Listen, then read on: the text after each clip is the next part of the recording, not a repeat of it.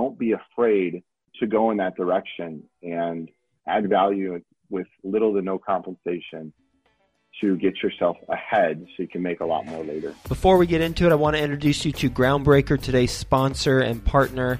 They are an all-in-one suite of tools for small to medium-sized real estate syndicators. They've got a special focus on real estate syndicators with 1 million to 100 million assets under management. They help you increase productivity and investor satisfaction by automating fundraising, reporting, and investor relations through elegant and powerful workflows built by syndicators for syndicators. Groundbreaker will help you scale your business without the need to scale your overhead. So they're going to help reduce your costs because of the admin team that won't need to be as large. And they're going to help you reduce your risk of data breach because of the security systems that they have in place. They'll help you increase your revenue by growing your assets under management because you're going to be allowed to focus on the things that are most important, like business growth and operations, not those administrative logistics. And ultimately, they're going to help you elevate your company's brand and professionalism and investor experience because your investors are going to enjoy having this platform with all their information versus however you're currently doing it. 3 things specifically about Groundbreaker I personally like. 1, super easy to use from an investor standpoint and from a general partner standpoint. 2, it allows investors and general partners to fund electronically, meaning that a limited partner can complete their entire subscription and funding cycle without leaving the platform. And on the general partnership side, for distributions, you can set it up so that you can trigger bulk ACH payments within the platform. And then the last thing I really like about Groundbreaker is it's cost effective. It's healthy to the bottom line. Their basic plan allows sponsors to sign up for as little as $100 per month with no limits on deals or investors. And you can read all about the pricing on their website. Speaking of their website, it is groundbreaker.co/Joe, J-O-E. And when you go there, groundbreaker.co/Joe, you're going to get access to a pitch deck that the Groundbreaker team created so that you have a template should you want to use that and customize it for your own deal. So go to groundbreaker.co/Joe. Quick disclaimer, the views and opinions expressed in this podcast are provided for informational purposes only and should not be construed as an offer to buy or sell any securities or to make or consider any investment or course of action. For more information, go to bestevershow.com. Best Ever listeners, how you doing? Welcome to the Best Real Estate Investing Advice Ever Show. I'm Joe Fairless. This is the world's longest running daily real estate investing podcast where we only talk about the best advice ever. We don't get into any of that fluffy stuff. With us today, Garrett Lynch. How you doing, Garrett? I'm doing great. Thanks for having me, Joe.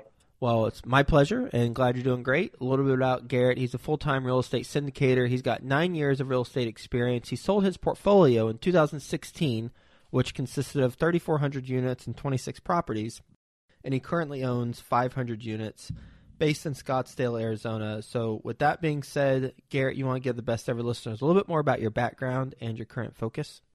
Yeah, I started in this business about 10 years ago, and I started out kind of wholesaling deals in the south side of Chicago, so some of the rougher areas of Chicago, the roughest in the country probably. And after that, I realized that wasn't really a sustainable model. I decided to go work for a guy who had 1,000 apartments. And in doing so, kind of learned the bigger business and realized that we had the resources to go and start syndicating deals. So myself and my best friend at the time started a company in 2013. We started buying out portfolios of D-class properties, mostly Section 8 stuff, and then ended up converting into some larger multifamily deals. We started with like a 50 unit, then we did a 70, 120, and then jumped to a 380 unit deal. And then after that, we're like, oh, we can buy these bigger deals. Let's just continue doing that because it seems to work a lot better. And so we scaled that operation about 3.5 years to about 3,400 apartments, self-managed the entire portfolio. We got screwed over by a couple management companies early on in the beginning and decided to just start our own, without really knowing anything about it. So lots of lessons in doing that. But at the end of 2016, I got bought out of my part of the portfolio. And then since transition out, I went on a little bit of a hiatus for a couple of years, traveled around the world for a bit. And then I came back and found Michael Blanc and the Nighthawk team. They had a portfolio of about 800 units. And so I came on board with them as a partner to help them scale the business and add value to their operation. So that's where I'm at now. And we had our last closing actually in December of 2019. We closed on a 276 unit deal in Huntsville, about an $18.1 million purchase price. So we're still looking for deals even in this crazy COVID era. And our typical deal range is anywhere from $8 to about $35 million. And we target the Southeast region. Okay. So, well, we got a lot to unpack here, and thanks for sharing that. So let's talk about, in no order of importance, but let's talk about, in 2016, you got bought out of your portfolio. So does that mean you all did not sell the properties, but you personally were bought out of your ownership in those properties? Yes, just to be candid, it was a partnership fallout. So the partnership didn't work. We got to a level, there's a lot of things involved in that, but it didn't work out at that. When we got to that point, things changed and some things happened. And so we had to negotiate a buyout. So it was mostly done through lawyers and all that stuff, but we essentially find the value of every property that we owned. And then I had a partner, my partner basically cashed me out. Mm-hmm. And so the upside is that probably it's very lucrative. Obviously, I made a decent amount of money on that buyout. So it's all the equity that I was owning. They basically paid me in cash for what we had to arrive at the values of each property, and I got paid out on that. The downside is that I had to pay a lot of taxes on that because I wasn't able to 1031 any of those. Mm-hmm. And I had to pay out on depreciation recapture. So it was an interesting experience. I had to kind of do that in order to get to the level that I'm at now for sure. And it was a very challenging time, but I'm glad I went through it and I'm back here now. On the buyout, when you're finding the value of all the properties and then here's the percent I own and this is the value, is there a discount placed on what your value is since you're getting cash and it's not, the value is the value if someone pays you for it? I did take about a 15% haircut, but it was more like in the negotiating process. So it actually took 8 months to agree on the pricing of every deal. So we went through every deal and basically, what is this worth? What is this worth on each one? And then what do we pay for it? And then what is my percentage ownership in that? And I owned a quarter of the GP on everything. So we had to go in, basically figure out what that looked like in cash. And then I took a natural discount because we were just trying to arrive at the pricing and how it all worked together. We had 25 assets that we had to basically agree on. So I couldn't just sell all of them. It would have taken forever. And so we just had to do our best at it. And it moved through surprisingly fast considering all we had to go through. And so once we arrived at that number, that was just what happened. And how do you determine the value of the property? We just went and underwrote it as if we were going to sell it in the market. We got brokers' opinions on each one. We came up with a big spreadsheet of every single asset, the mortgage, how much equity was in there. And then we just had to come up with a number, and I had them throw out the first number. I always do that because it's sales strategy, just to see kind of where they thought things were falling. And then if I had backup on any deals from broker opinion or anything like that as to where things would trade, I would include that as well.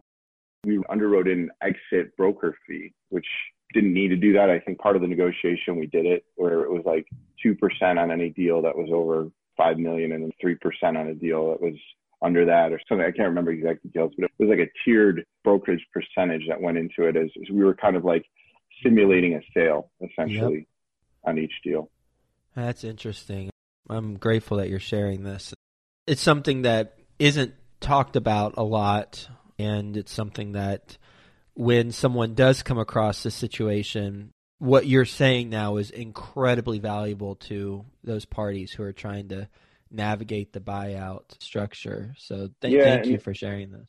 Of course. Another way to kind of just avoid that is you can get buy-sell insurance in place, which I think everyone should probably have at a certain point. There's a lot of things that can happen in partnership. Let's say your partner somehow, God forbid, passes away and then their spouse is now your partner and you hate their spouse.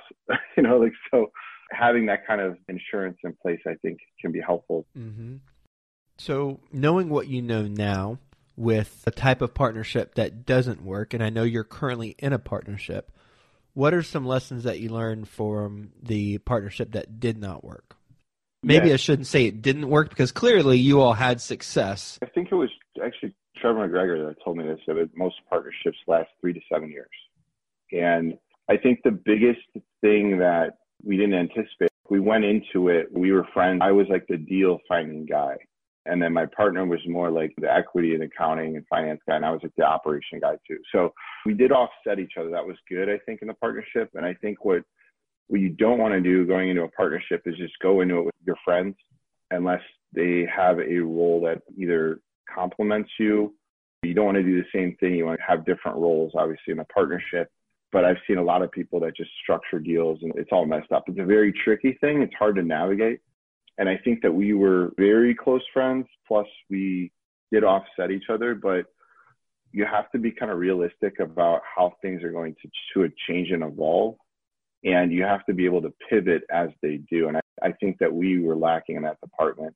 For example, we were taking on employees as we got larger, but some of the roles that myself or my partner should have maybe taken on, we didn't really outline how we were going to do those in lieu of the new employees that we were able to take on. And so what happened was maybe some of the roles that I filled before, I was wearing many, many hats. I didn't wear as many hats. And so maybe I was perceived as being less valuable and really maybe we should have pivoted into something else.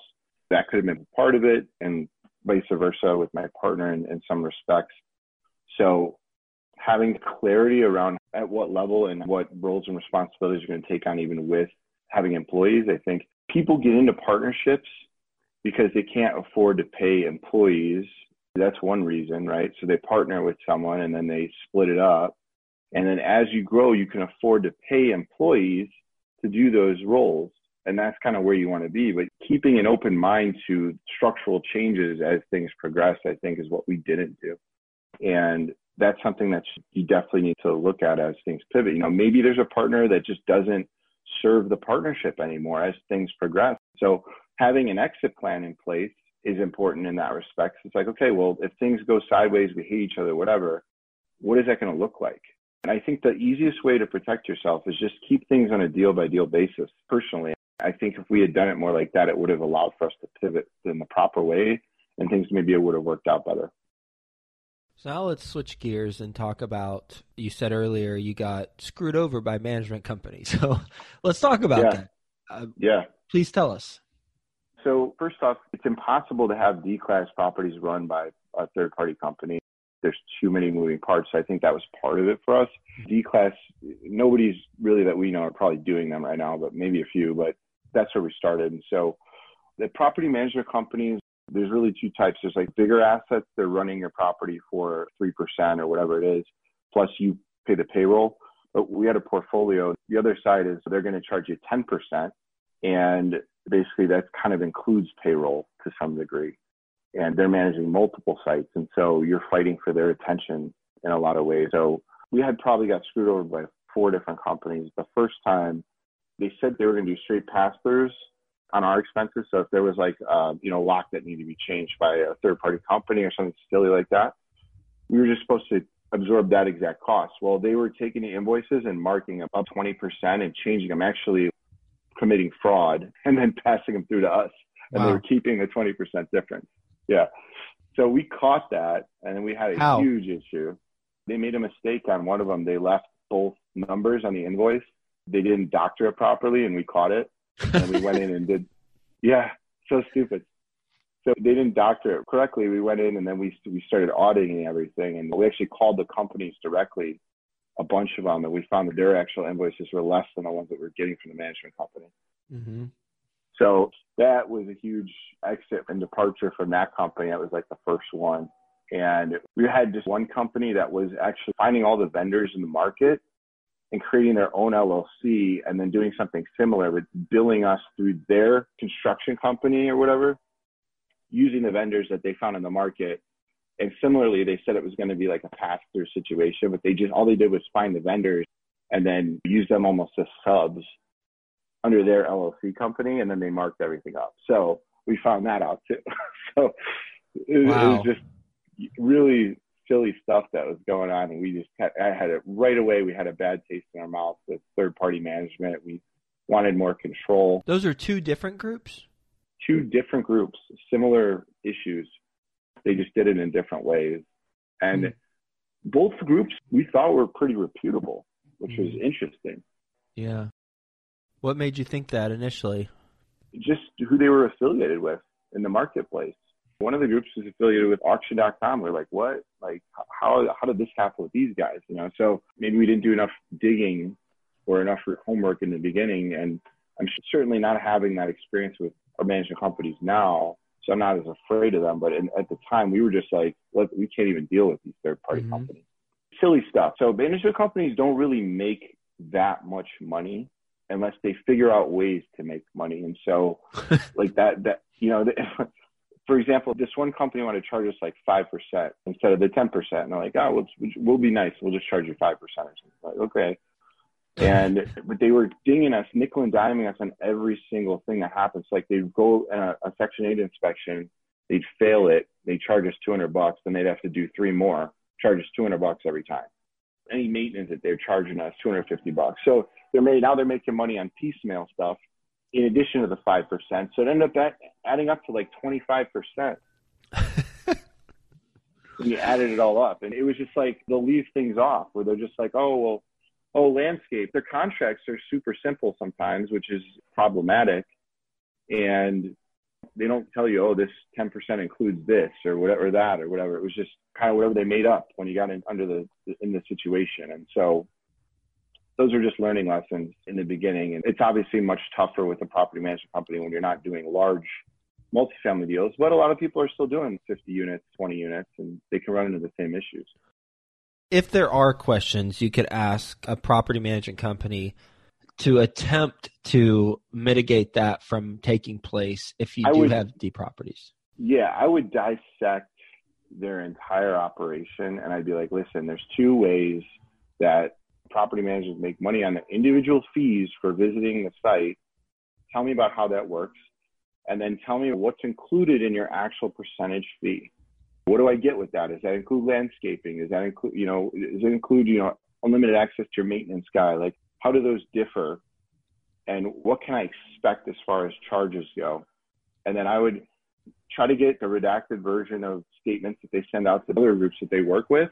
Mm-hmm. And then, of course, get references. What I do now, actually, if I'm trying to vet a third-party management company, instead of getting their references directly from them, I'll go on their website and find the properties that they manage, and I'll just basically point at 5 that are similar to mine, and I'll ask for those references.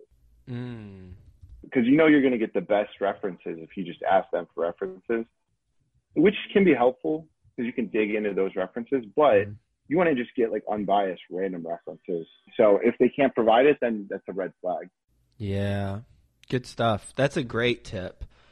Just going on their website and then finding the properties that are similar, whether it's the area or class, and then asking the management company to get you in touch with those owners so you can talk to them about their experience. Yeah, and I just did it with our company in Nashville, and they literally passed with flying colors. I checked, I think, 6 references on a random just point on their website, and I checked and all 6 gave rave reviews, and we're having a great experience with them right now.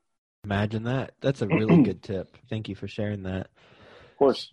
So you don't buy D-Class anymore? No. Why not? D-Class is like low-hanging fruit. On paper, the returns look really attractive, but when you get into them, there's a lot of unforeseen deferred maintenance issues typically that come with the tenant base that you're working with. So we had a portfolio of 300 apartments, 150 of them in the beginning were just market rate, and 150 were Section 8 around that. We had to convert the entire portfolio to Section 8 because people were losing their jobs so often on the other 150 market rate. Even good tenants that had a good, decent track record, they just lose their jobs. It's typically more transient of an area, and so you get that kind of turnover. People don't care about credit. You can't screen people properly. Credit's just non-existent. So you're dealing with a whole slew of issues. What area, market and submarket? South side of Chicago. I was in South side of Chicago. Okay, thank you. So over there, unemployment's really high, and people just switch jobs like it's nothing. And so we had that experience. So the only way we were going to get paid is if we switched it to Section 8. And then when we got into Section 8, it's very tough to figure out who's a good and a bad tenant, even if you get Section 8. So there's those challenges in that too. Like imagine if you rehab an entire house or an entire 2 or 3 flat, and then you put in the tenants, and within a couple of weeks or a couple of months, they destroy the entire property. We saw that all the time. So you spend all this money to rehab it. Now you got to rehab it again when they move out, or you fail an inspection because they didn't get rehab properly or because they destroyed something.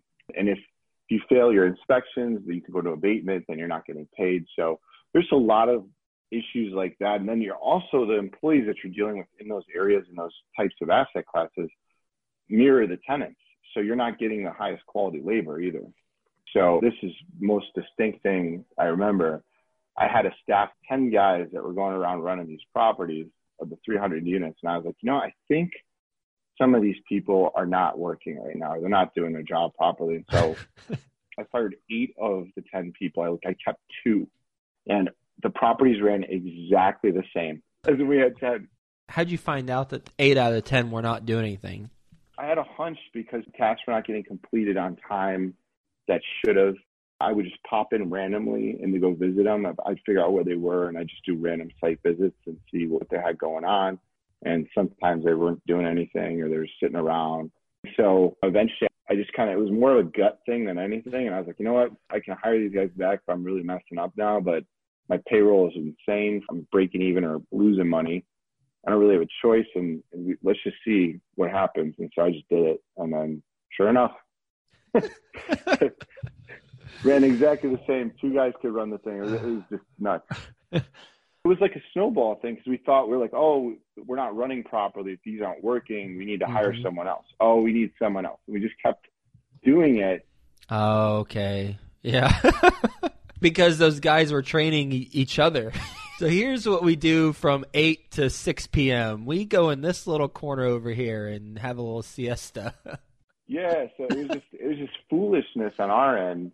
But any kind of high crime area or anything like that, you're dealing with a whole different set of rules, and it's very tough to navigate it because there's so many tasks that you have to complete that you may not deal with on a B-class property. And it's just based around the kind of tenant base and area that you're in. A lot of variables that are unseen. And then there are also very little equity. It's, of course, a lot of your viewers I'm sure know, but it's like, you have the lowest amount of equity in D-class deals, and then A can be the highest potentially, right? Like, so it's kind of an inverse on that, but the D-class has the highest cash flow potential, which is somewhat true, but you still got to sell out of it at some point. And so when it came time to sell out of these things, who wants to buy this garbage that the Section 8 tenant left, destroyed the place? You're not selling that thing for more than what you paid for it at that point, So the basis rose up way too high, and then when it came time to exit, I think we lost money on a lot of them. Taking a step back, and it might be something that we just talked about, but what is your best real estate investing advice ever? My best real estate investing advice ever, I would say, is to understand that this is a partnership business, and you need to figure out, if you want to enter into this business, where you can add value to someone else's operation, and then just do it for little to nothing in the beginning. Just add the value and do as much as you can. So you have to figure out what they need and bring it to them, and don't expect compensation for it in the beginning. If you can just do something to learn, the skill and the knowledge is way more important than actually making money in the beginning. And sometimes that's tough for people to understand, but if your skill and knowledge level aren't there, you're not going to be getting paid anyway. So for me, I started out making very little in the beginning because I didn't know anything, and I just wasn't that valuable to the marketplace. And it took time and surrounding myself with the other like-minded people and trying to add value to their operation consistently to get to the level where I was actually making a decent amount of money. So I would say don't be afraid to go in that direction and add value with little to no compensation to get yourself ahead so you can make a lot more later. We're going to do a lightning round. You ready for the best ever lightning round? Yep. Let's do it. First, quick word from our best ever partners. Groundbreaker helps you increase productivity and investor satisfaction by automating fundraising, reporting, and investor relations through elegant and powerful workflows built by syndicators for syndicators. Go to groundbreaker.co/Joe. That's groundbreaker.co/Joe to get a free deal pitch deck template. When it's Friday at 4:30 p.m., it's time for Entrepreneur Drinks Podcast, which is co-produced by Joint Ops Properties and Discount Property Investors. Join their end of the work week session as they tackle problems facing entrepreneurs. Listen and subscribe at entrepreneurdrinks.com. That's entrepreneurdrinks.com. What's the best ever deal you've done? The best ever deal I've done was a 360 unit deal I found completely off market in Columbus, Ohio. I think we bought it for $8 million, and in about a year it was worth close to 15. What's a mistake you've made on a transaction that we haven't talked about already? A mistake I made was we went for a loan. We were going to close a deal with Fannie debt, and we didn't put a stipulation in the contract that they had to show 90% occupancy. So the seller decided to drop their pants on the deal and just basically let it go. So the occupancy fell from 95% to 88% basically in a couple of weeks.